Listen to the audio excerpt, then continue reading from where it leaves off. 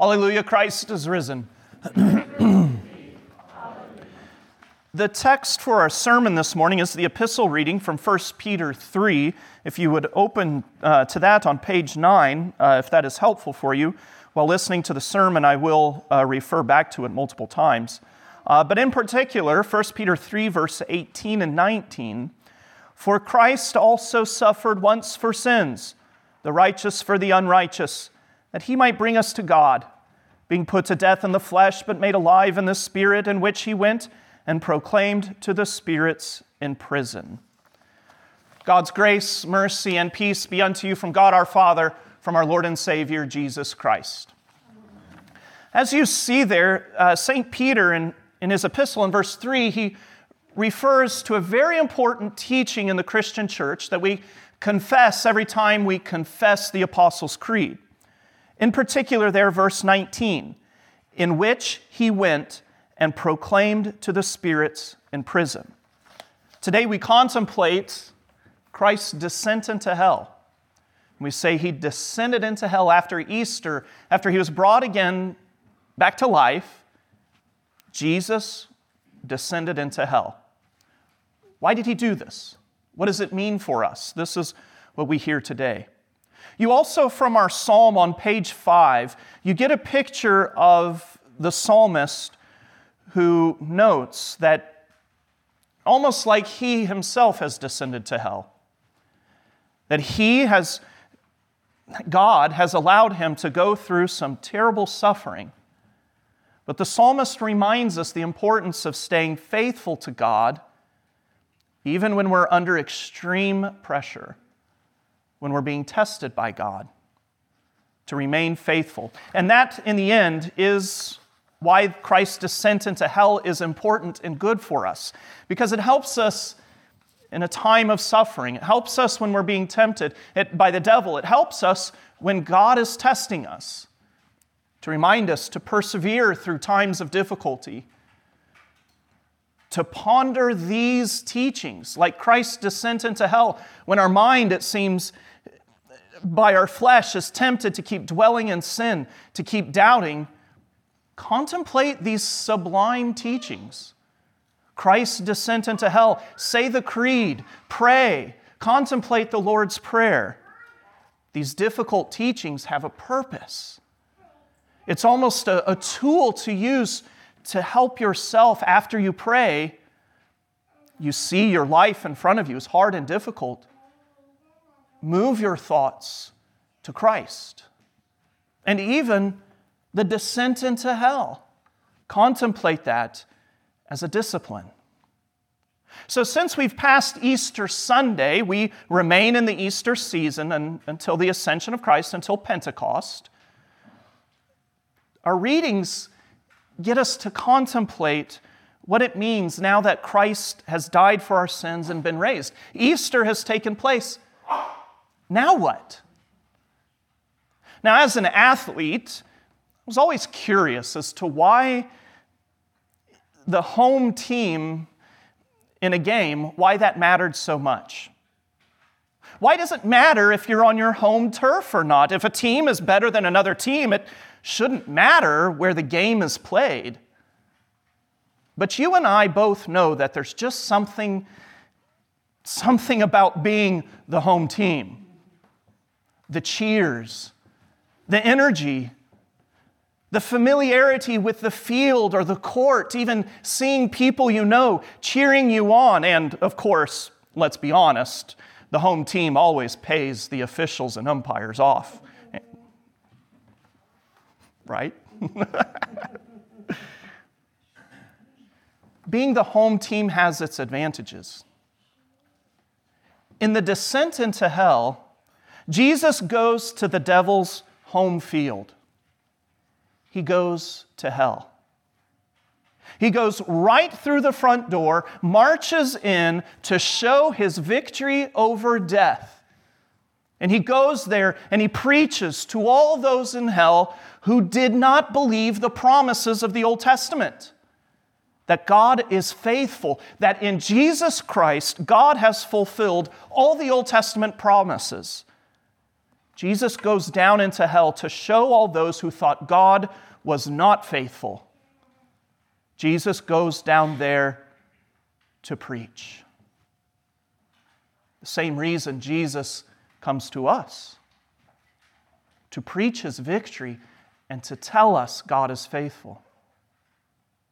The reading from 1 Peter, as I mentioned, is a topic that we maybe glaze over when we confess the creed too often. Yeah, we like that he was born of the Virgin Mary, Christmas, suffered under Pontius Pilate, Easter, but descended into hell often causes more questions than comfort. Why? Why would he go to the devil's home court? Some have ventured to say that when Jesus descended into hell, that it's just figurative. Because Jesus and the man of Jesus Christ, God and man, is so unified, never to be torn apart. They wonder, how could Jesus in the flesh, how could Jesus as a man and as true God, Spirit, how could he go to hell? Doesn't make sense. Going to hell, how can that physically be possible for Jesus? So the argument goes. Therefore, according to those who believe it not possible for Jesus to go to hell, they say, well, it must be symbolic. In fact, some have found this doctrine of the descent into hell so difficult, they've even tried to change the words of the creed. They say Christ descended into the realm of the dead. They suggest those words, and for a time, various churches accepted this and actually changed the creed, but never did the true Christian church give these words up, because it's plain in Scripture. Now, some think this statement, Jesus' descent into hell, is part of what we call his humiliation.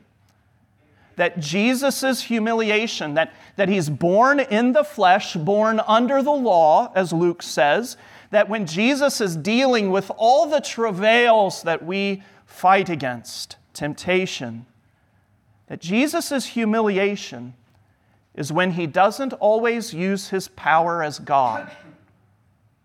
This is what St. Peter means today when he says Jesus was put to death in the flesh. That means that Jesus didn't use his divinity to avoid suffering and death. That Jesus, God of God, light of light, allowed himself to be put to death. Jesus, he allowed himself to hunger. He allowed himself to thirst, to face sadness, to be in excruciating pain. He allowed himself to suffer, even though he could have avoided it all. He's God after all. But no, Jesus' humiliation is when he doesn't fully use his power. And many have thought that in the creed, when we say descended into hell, that this just describes Jesus' general humiliation.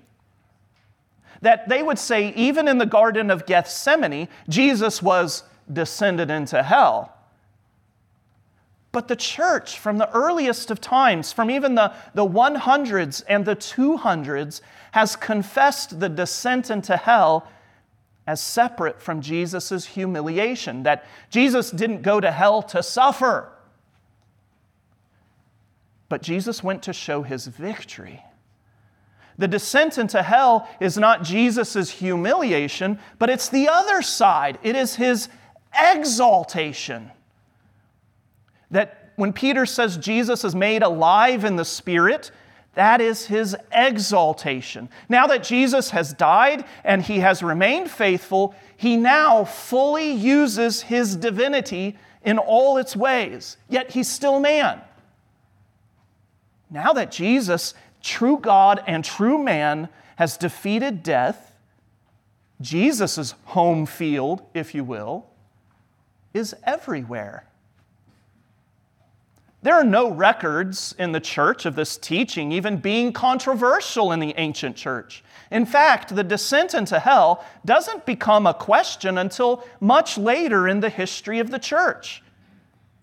It seems that it wasn't so difficult for the early church. You know, those people we consider kind of not as smart as us.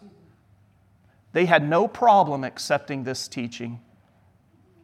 It wasn't even questioned until the modern church. It didn't seem so difficult for the early church to accept Scripture's teaching, even if it doesn't make sense to worldly logic.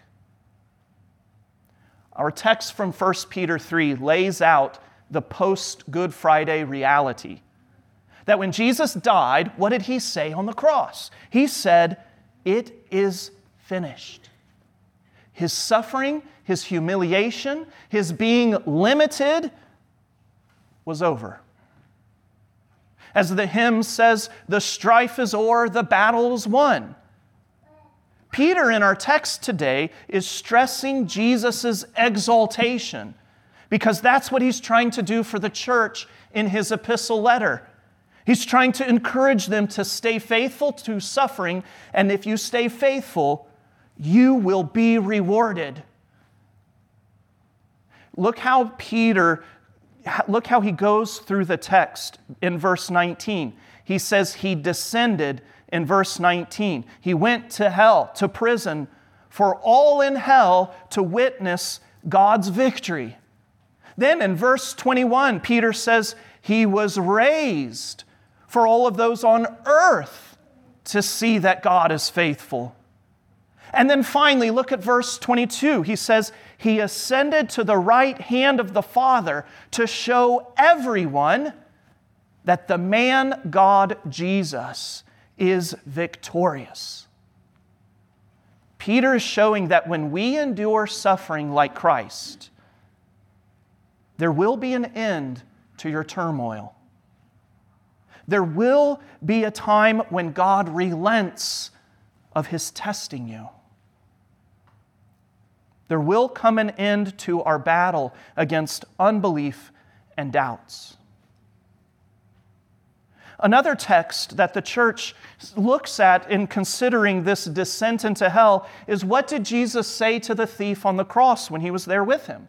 Jesus said, "Today you will be with me in paradise." So often we focus on the today, but really we should focus on the word paradise. Because this means Jesus is saying that He will be in a blessed, glorious estate after His death. Jesus wouldn't say we're in paradise if He still has some suffering to do in hell. Christ descended into hell to take possession of the keys of hell. In Revelation 1:18, Jesus says He has the keys to death and hell.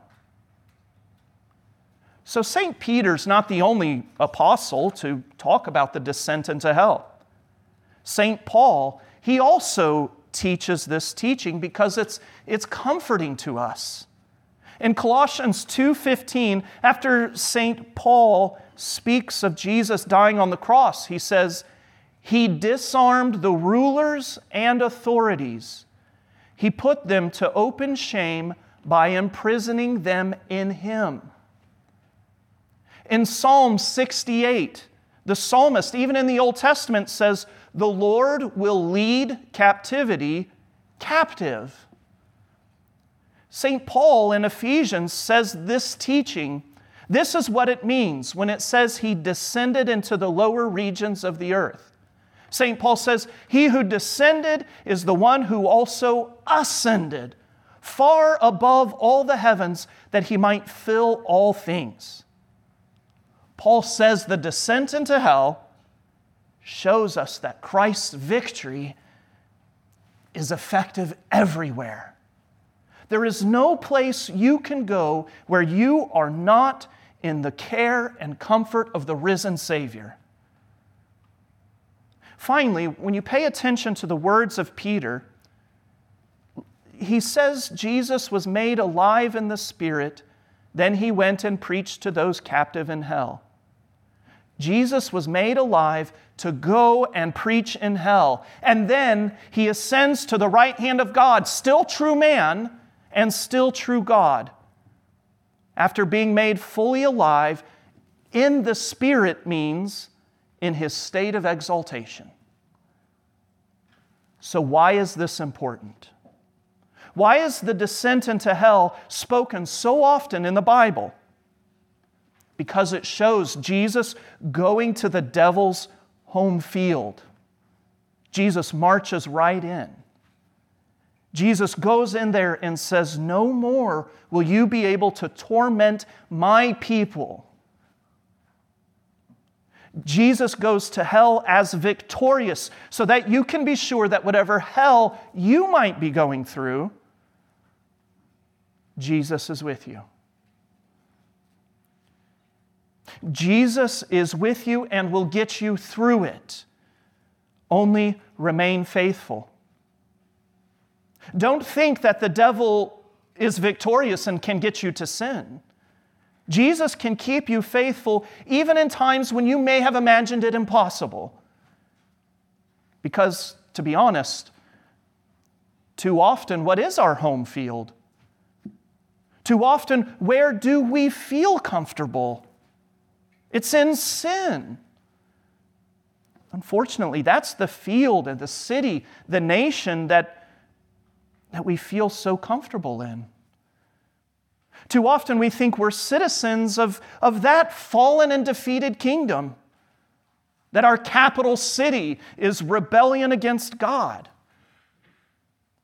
But God in His mercy, He doesn't come to destroy you, but He calls you to repent. To repent of your doubts that His victory doesn't help you now. That Jesus comes to destroy the devil's reign over you. That Jesus comes and He's the king over us and all the world. When a capital city, when a home field is captured in a war, it usually symbolizes the end of the war for the losing side, and that certainly is the case for the devil. Your capital is your fortress, your place of shelter. Sometimes we can be tempted to return to our sins because they comfort our flesh. Gossip about others, setting up a fortress around us thinking we can protect our pride instead of saying, "I'm sorry." But the capital of your sin has been destroyed, my friends. It will not destroy you. You who were dead in your trespasses and the uncircumcision of your flesh, God has made alive together with Christ, having forgiven all our trespasses, canceling the record of debt that stood against us with its legal demands. This He set aside, nailing it to the cross. Now maybe we just changed the goalposts. In 1863, Mexico City, the capital of Mexico, was defeated by the French. The Mexican government, to deal with this, they said, "You take our capital, we'll just move it to another city and claim we haven't lost." Jesus has defeated your sins to completely forgive you. The devil can't hide your sins in another city. He can't hide them in hell. There is no place where your sins still exist. They are gone. Jesus' victory is your victory. Where Jesus goes, leading death and hell captive, so also you go. Death has no dominion. But oh, how the devil tries to convince us that this world is our home turf. That this world is our capital, our home field. And look at how much trouble the devil sows to try to get us to think we've lost. The shooting in Allen last weekend, death in general, disunity among Christians. We become so depressed when things at our home and with our family get hard. The devil tries and tries to make us think that this world is where we should have our victories. And if we lose here in this life, then, well, it's not worth it. But don't give up. Look to repentance and reconciliation. Look to endurance, to contemplating the things of Christ when you are tempted to sin. No, this is not our home. This is not our home field. We are pilgrims in this life. We are moving and striving toward a greater city. We are travelers. Here is where the devil works and tries to thwart God's will, but Jesus is raised. In the Old Testament, in Hosea 13, the prophet prophesied that by Christ's death, he frees us from death. Hosea writes, I shall ransom them from the power of death. I shall redeem them from death. O death, where is your victory? O death, where is your sting? That might sound familiar. St. Paul quotes this in 1 Corinthians 15 to speak of the bodily resurrection. It's curious, though, too, in the Bible, that every time this teaching, the descent into hell, is mentioned, baptism is not far away. As we see with Peter today in 1 Peter 3, he says baptism now saves you after talking about Jesus' descent. Paul in Colossians talks about baptism and its effect for you and that it's with you everywhere because Jesus has descended into hell. Jesus' descent into hell and baptism are so intricately tied together that Jesus, if he can be with those in hell, he can also be with you in your hell. That the Easter victory will keep you. Just as hell couldn't keep Jesus out, neither can our world. Neither will your sin keep Jesus from coming to you. Only don't get caught in sin. Don't die in sin, but repent. Because everywhere you go, now that you are baptized, everywhere you go, you're on the home team. Not because you've won the victory, but because Christ has. And by his promise in baptism, he's always with you. There is no place that you can go that Jesus' victory is diminished. There is no evil that can scare you. There is no person who has so much power over you that they can cause you to fear. Alleluia, Christ is risen.